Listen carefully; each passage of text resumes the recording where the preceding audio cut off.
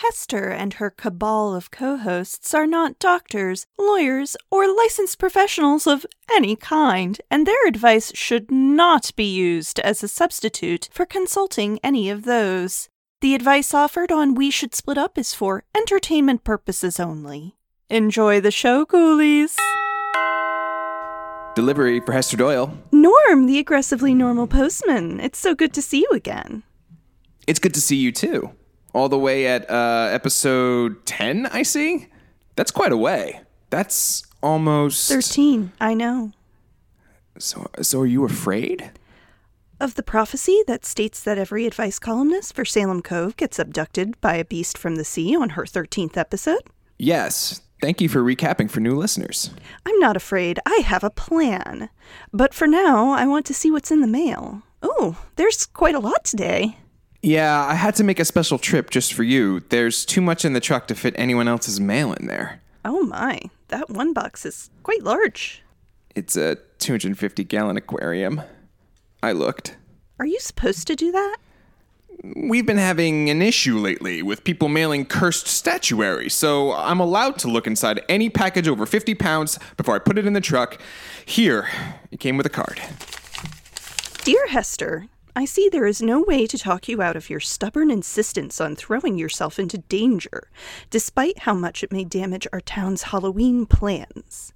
I now see no recourse but to help you prepare for the worst. Perhaps this aquarium will allow you to take some shore leave with your captor in time to ensure you may still play your part in our Samhain tradition. If I cannot prevent you from ruining your life, at the very least I can mitigate the ruination your actions threaten upon the town, as is my duly elected duty. Respectfully yours, Mayor Caroline.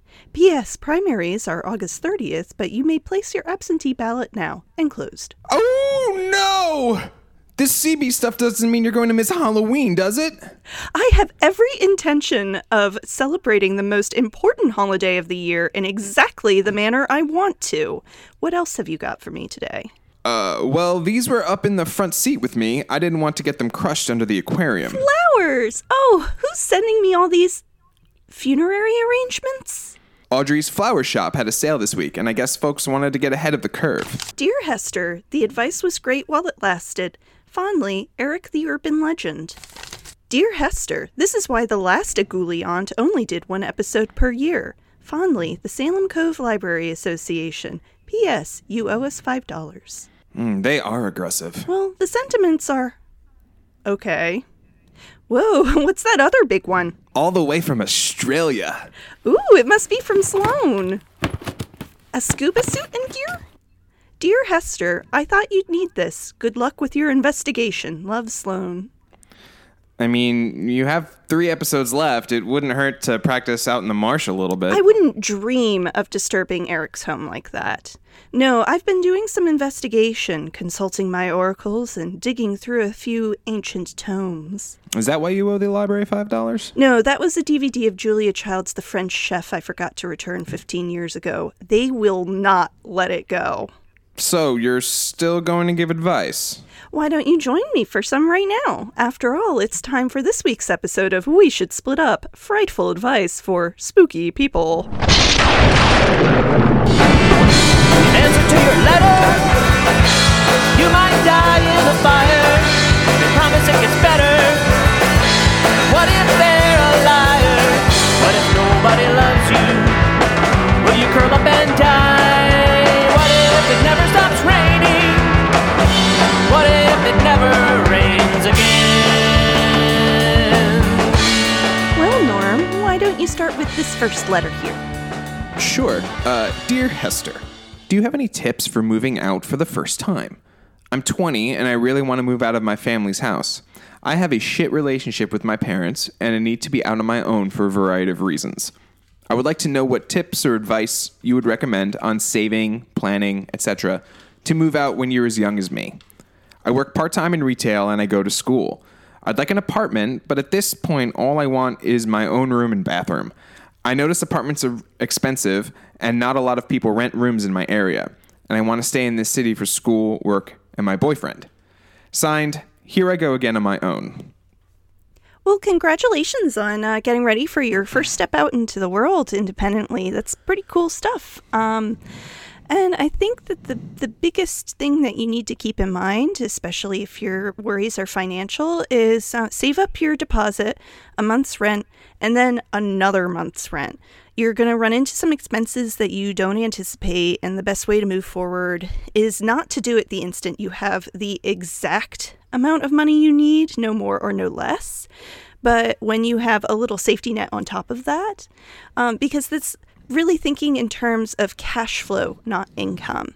As once you start paying your own rent and bills, you're going to discover that the actual total amount of money that you make is actually not quite as important as when you get it. For example, if you get your paycheck every other week and rent is due on the off week, you're going to need a buffer to cover it until your next check. So I think that's your first step is whatever minimum amount you have in your head. I'm not saying you'll never make enough to get out there, but just maybe take half of that and add it on top. I think that's a very good place to start. It certainly is probably the first thing you should be doing is making sure that you are liquid enough in order to do this. The second thing I would recommend is, yes, it would be wonderful to have your own apartment, and certainly, at the very least, having your own bedroom and bathroom. But that I would not recommend for your first place necessarily being the one who initiates a lease. That often requires a large credit check. You have to show proof of income. And in your position, that may be a barrier. So I would recommend finding people who are looking for roommates there who are already on the lease, and then you would essentially be a subletter for a little while. That way you can kind of get your feet wet in being out on your own, learning the ropes. You're going to make some mistakes. So, make those when the fall isn't so high, that you can't bounce back, and then you don't do any permanent damage to your credit or anything like that, and then build up your ability to get to something where you are the one on the lease. And trust me, when you get to that point, you sign that thing, it's kind of scary, but it is also kind of nice because you feel like a full-fledged adult.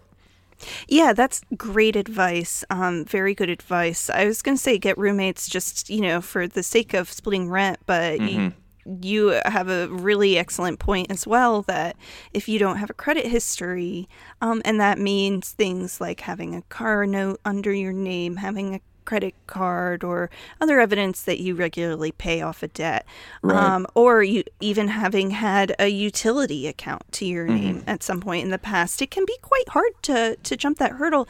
And I also think from a safety and security perspective, I think it's a good idea to live with people your first time out of the house. It's a big adjustment just to go from living with family who even if the situation is toxic, there is this underlying assumption that they've got your back. Maybe they're really bad at that, or they don't have your back in the way you really need them to. But the assumption is they're kind of there. To living with roommates where you still have that bit of a buffer, you have people looking out for you, but you're way more independent. Yes. So yeah, it's a good intermediary to living by yourself. It's actually even really good training for living eventually with a significant other, should you choose to go that route. It's actually really nice training. Yes. Yeah. Well, I always thought that, at least if you're having sex with someone, it takes the edge off of roommate disputes. So if you are roommates with people you're not sleeping with, and you can still navigate your difficulties, then you should be fine. I agree. Having sex definitely takes the edge off. It helps with Norma and I.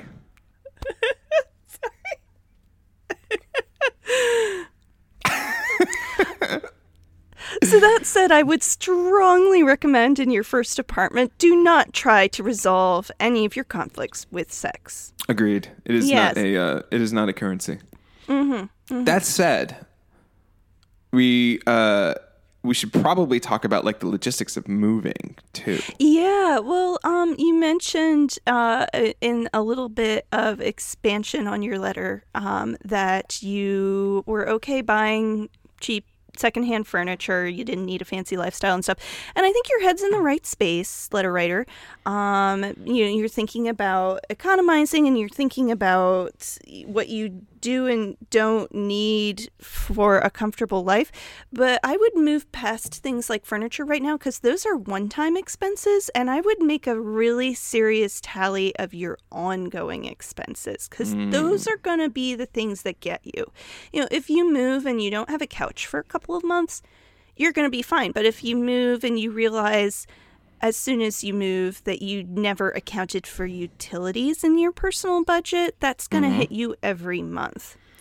Not to mention just the types of things that you may have already taken advantage of living at home, i.e. stocked fridge. You have to feed yourself now.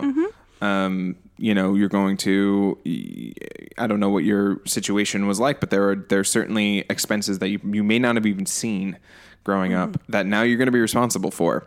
Finding out those things in advance is key. And there are plenty of places for you to look for advice on that stuff. I mean, going to Reddit and asking questions is a really good way to spark conversations, especially in personal finance subreddits. There's a lot of good information there, often from people who are, if not experts, they are well versed in this type of stuff. So do your research. Absolutely. Yes. Yeah. Places like Personal Finance. Also, you mentioned that you're in community college. Go see if your community college has a financial advisor's office or guidance counselor, or even just a general advisor's office. You'd be surprised the number of resources that they have to offer. And I think a lot of times people think of advisors' offices as mostly either focused on career guidance and or emotional support, but they might have somebody who can coach you through this process as well. And you might even ask if they have things like message boards or community bulletin boards for people in your area, other students looking for housing. So that could be a good place to start too. Absolutely. Safety in numbers there. Big time. And I might also just throw in one last point. Don't be afraid. It doesn't seem that you are, but don't be afraid to ask for help or ask questions to understand things. Personal finance, as you know, and this is one of the biggest first steps in your road toward personal finance, is not something they ever teach you. It's the type of thing that you kind of have to learn on your own, and sometimes make mistakes. And so asking questions and kind of thinking critically about your own personal finances, and seeking out the right information is just going to set you up for success better than anything else will. Yes, absolutely. There's no such thing as a stupid question. And the more that you know and understand, even if you wind up not needing it right now for the next step you take, it's going to help you make better informed decisions about the steps after that. 100%. Yeah. And my final advice to you is make sure your emotionally safety net is there too. We've mostly focused on your financial situation, finding someplace that is secure, and places you can go to help you look at your finances and decide on that. But if you've got a bad relationship with your family, maybe they're not the most supportive of you moving out, or you don't want to have to depend upon them, make sure you've got your friends around you. And it sounds nice that you're got a boyfriend and that the relationship is strong enough that ties you to this area as well, but make sure that you're also reaching out to other friends, that you don't just have one person who's responsible for cheering you on through this process, because it is hard and it's scary, it's stressful. You're gonna feel kind of bummed out some days when you realize how expensive life is. You're gonna have days where it's hard. You're gonna have hungry weeks sometimes. And it really helps to have friends, to have neighbors, get to know your new neighbors when you do move out. Because I believe in you, letter writer, and I think you're going to make this big step when you've got everything in place. And when you do get to know your neighbors, get to know your roommates, get your friends around you, have them over so they know where you are. Talk to the people at your school and get them behind you too, and make sure that you've got a whole boatload of people rooting you on, because this is hard stuff. Yep, I agree. But the fact that you're asking these questions of us and probably other people, I presume, means that you've already got the maturity and the level head to understand how to go about doing this. Even if you don't know what the actual mechanism is, you know how to start, and I think that that's a good sign. Yeah, I don't need my tarot cards to tell me that you'll find yourself in your own nice little haunted cottage by the sea soon, too. Sounds lovely. Invite us over for tea.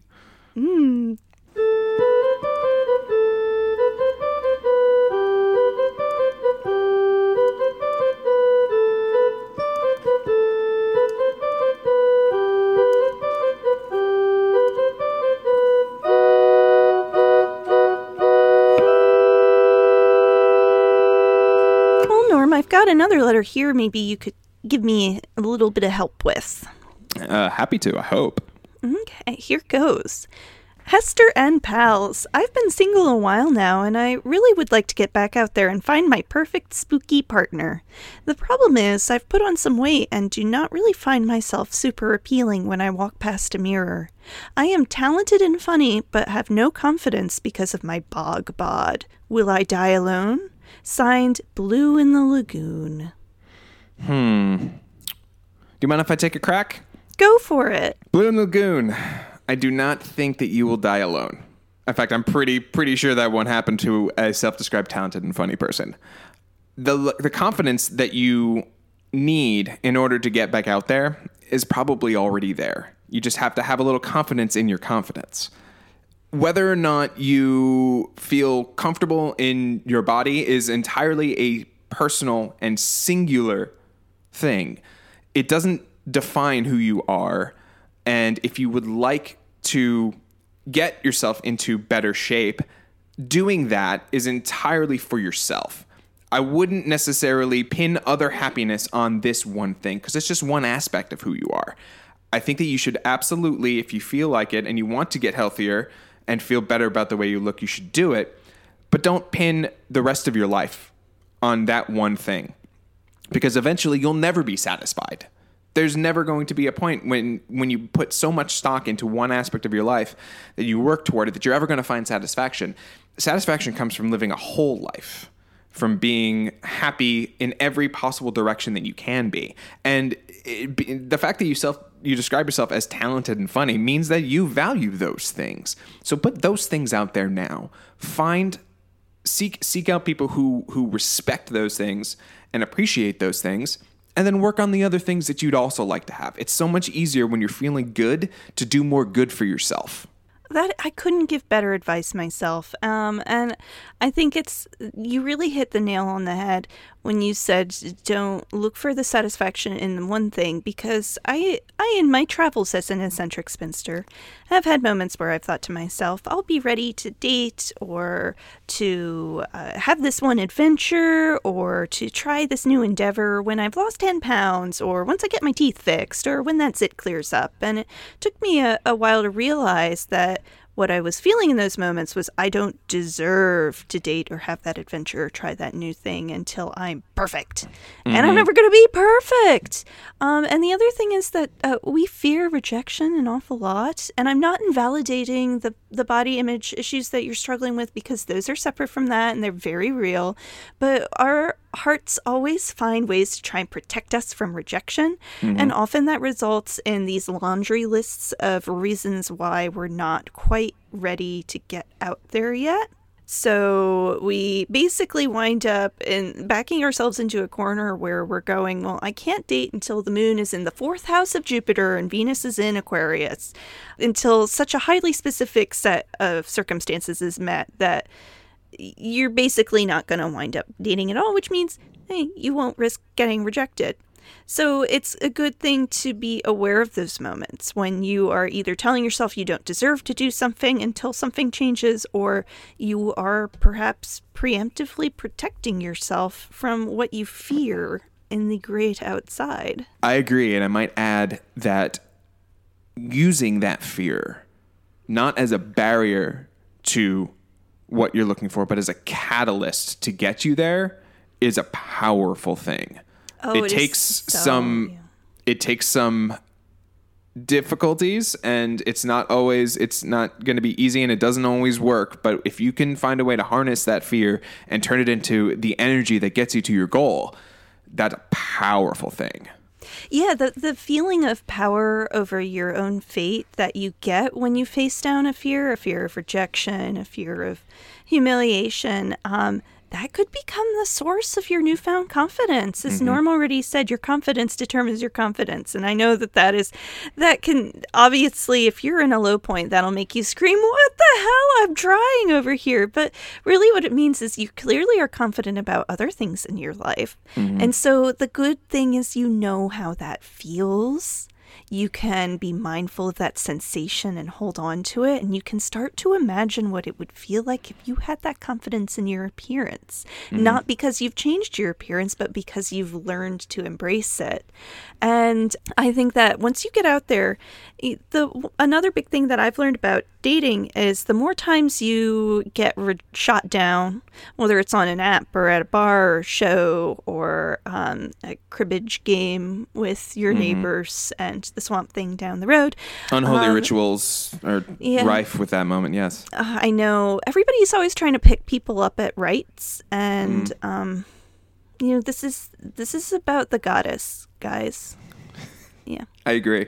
But back to the point at hand. So if you experience rejection a couple of times and you realize you still emerged from it alive, intact, and ready to try again, that emboldens you. It makes you realize, first of all, how little rejection really is personal, which sounds counterintuitive because you would think that in dating, rejection is the most personal form of rejection. Somebody doesn't like you yourself, but it is the stereotypical, it's not you, it's me. I mean, most of the time when you get rejected, especially early on, when you're just trying to pick someone up, when you're talking to people on an app, when you're cruising the rights, is that the person you're trying to pick up, there could be 1,000,000,001 other circumstances in their life that are the real reason why your line isn't landing with them, that have nothing to do with you. That's right. And you really only begin to understand that when you get out there. Because before you get out there, the only information you have is what your anxieties tell you is true. And your anxieties tell you, as soon as I hit on someone, they're going to see my body and they're going to think I'm disgusting and they're going to reject me specifically for that one thing. And then you get out there and you realize, no, they rejected me because I'm wearing their weird uncle's cologne and I just didn't happen to know it. Or they have a really bad headache today, or they already have a partner who's not there with them, or they just have this kink where they prefer people with green scaly skin, and I'm not their slice of pie. That's true. Also, to kind of pick up on that, you can never tell from a first interaction where somebody is in their own life. So a rejection may just be them not just kind of projecting their own anxieties onto the situation, but it might just be they're not looking for the type of thing that you're looking for. So a rejection might just be, just you're on parallel paths instead of intersecting paths. Nothing wrong with that on from either party, and it's not something that you should ever base your own personal self-worth on. It's just it's just how it is sometimes. Yeah, and the more you get out there, the more you'll probably have experiences on both sides of that, both Agreed. as the seeker and as the pursued, where you see from both angles how very little it really does have to do with the other person often. So yeah, I think that it's truly one of those, the more you do it, the better you're going to feel. And I just have two final nibbles to send you forward with, Blue. First of all, if you do think that your weight gain has been due to depression or a health issue, as our disclaimer tells you every episode, we are not doctors. And I am not going to advise you on this, but I will strongly encourage you to talk to doctor and or a mental health professional about the things that led to this. Get their take on whether it's healthy for you. Because also not all weight gain is unhealthy. Recently, I was reading a health article in which somebody bemoaned the fact that we are occasionally in this culture of constantly trying to maximize one's health, and health maximization is not actually necessarily the best thing for everyone. We want to be healthy, but if your entire life revolves around having the most perfect body possible, you kind of lose a lot of other things that are important to a well-rounded life. Agreed. I am personally a bit squishier than I have been at other points in my life, but I've been reassured by many doctors that I'm perfectly healthy, and so I try to focus my efforts on what makes me happy and makes me feel like I'm living a well-rounded life that includes looking after my body, but also enjoying experiences, whether they're food experiences or whether they're the experience of getting out and doing something active with my body. The point is that it's about what is good for me and not about what is going to make me attractive to a hypothetical partner. And that's the final thing, is you can do everything right and still not find your spooky person. I mean, that's just the truth of life, and that's really hard sometimes, but it also removes this feeling that you're somehow a personal failure if you struggle to find your spooky partner. And that doesn't mean you're going to die alone, because I think it's important to surround yourself with love, just like our last letter writer, who was dealing with a very different life circumstance and a very different question, but it kind of boils down to the same thing. Surround yourself with a network of love and support, because even if you have a partner, they should not be your everything. Your love should come from other sources. One of my rules of life is diversify your portfolio of happiness. And if you are surrounded by friends, neighbors, coven members, townsfolk, with or without pitchforks, and others who love you dearly, you will never die alone. I can certainly assure you of that.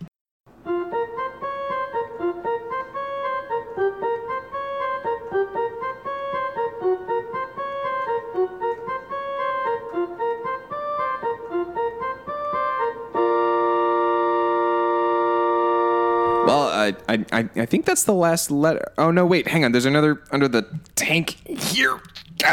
Okay, got it. Sorry. Dear Hester, I've had my cat ever since I was 6. All my memories from my childhood are from a time I had him in my life. He's slept in my room nearly every night since, right at the foot of my bed, or on the pillows by my head. He's turning 11 this month. He's my best friend, and I have an unmistakable, deep connection with him only we can understand. It's like we're attached spiritually. I feel it in my heart and to the absolute core of my being. I give him pets and head rubs all the time, keep his food and water dishes full, keep my room clean where he voluntarily spends most of his time, kiss his forehead, snuggle him, brush him. As I become more conscious of the fact that he's getting older and slowing down, I've also bought him toys and a scratch board out of my money. I make sure to give him extra love and try to play with him, though he's a little sleepy most of the time, but I still feel like it's not enough. I'm not sure it will ever be, to be honest, because he's given me so much to cherish. Do you have any ideas for what else I can do for him? I want him to know he's special and will always have the warmest place in my heart forever and ever. I need him to know. Thanks. Signed, Per by me. This is such a spectacular question. And, I would say, really, it's not a question so much as a description of what I think is one of life's biggest pleasures and one of the best feelings you can have, which is when your heart is so bursting with love that you think it must be impossible for me to fully express it because there's nothing that's enough and I might just explode from it. Agreed. And, it seems to me that if you were to put yourself in his paws, that he would absolutely feel the level of love and specialness and the level at which you cherish him already and everything you're already doing. what more could a cat really ask for? Is head rubs all the time, and a person that is affectionate and playful, and these are things that any person would like, let alone a cat. So I think could really go for a head scratch now. Really could some nip. Could use a nice nip. I think you're already doing it. I would not worry. Just maybe keep your eyes out for other little things that you think that he might like, and it's okay to spoil and splurge at this point in his life. Give him all the comfort that you would want to give him, but I wouldn't worry about you not having shown him the level of affection that you feel that he has given to you. I think it's there.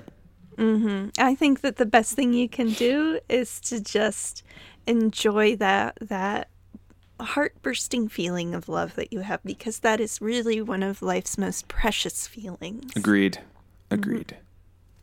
Well, thanks for the help, Norm, and for all of these packages. It's my pleasure. I'm just really glad to get that 250 gallon tank out of my truck.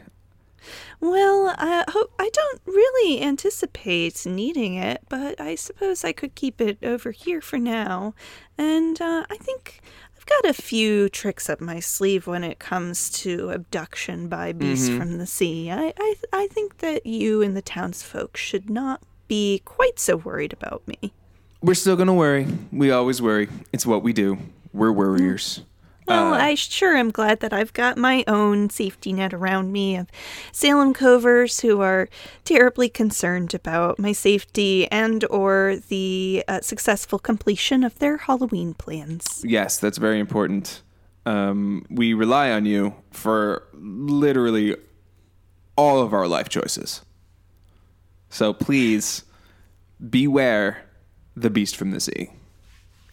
Well, it sounds like that's about all the advice that I can give for this week's episode of We Should Split Up, frightful advice for spooky people. Thanks for listening to We Should Split Up, frightful advice for spooky people. Are you frightfully in need of advice? Send your questions to frightadvice@gmail.com. Please rate, review, and subscribe.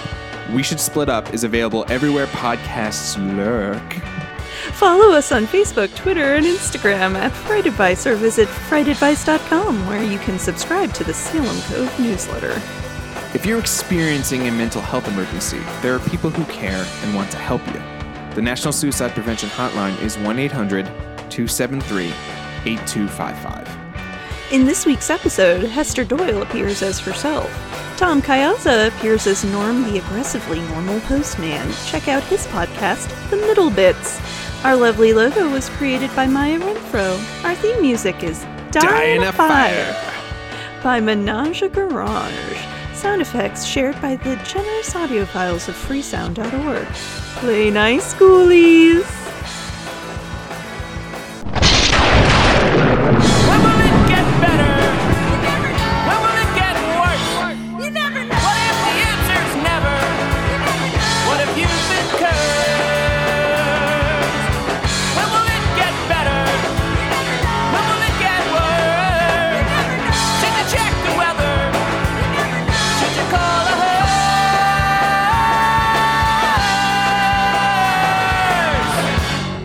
Cool. Okay. Can't later. I'll read the can't later. You can't, Leonard? Yes, we should answer this question like this. Yes.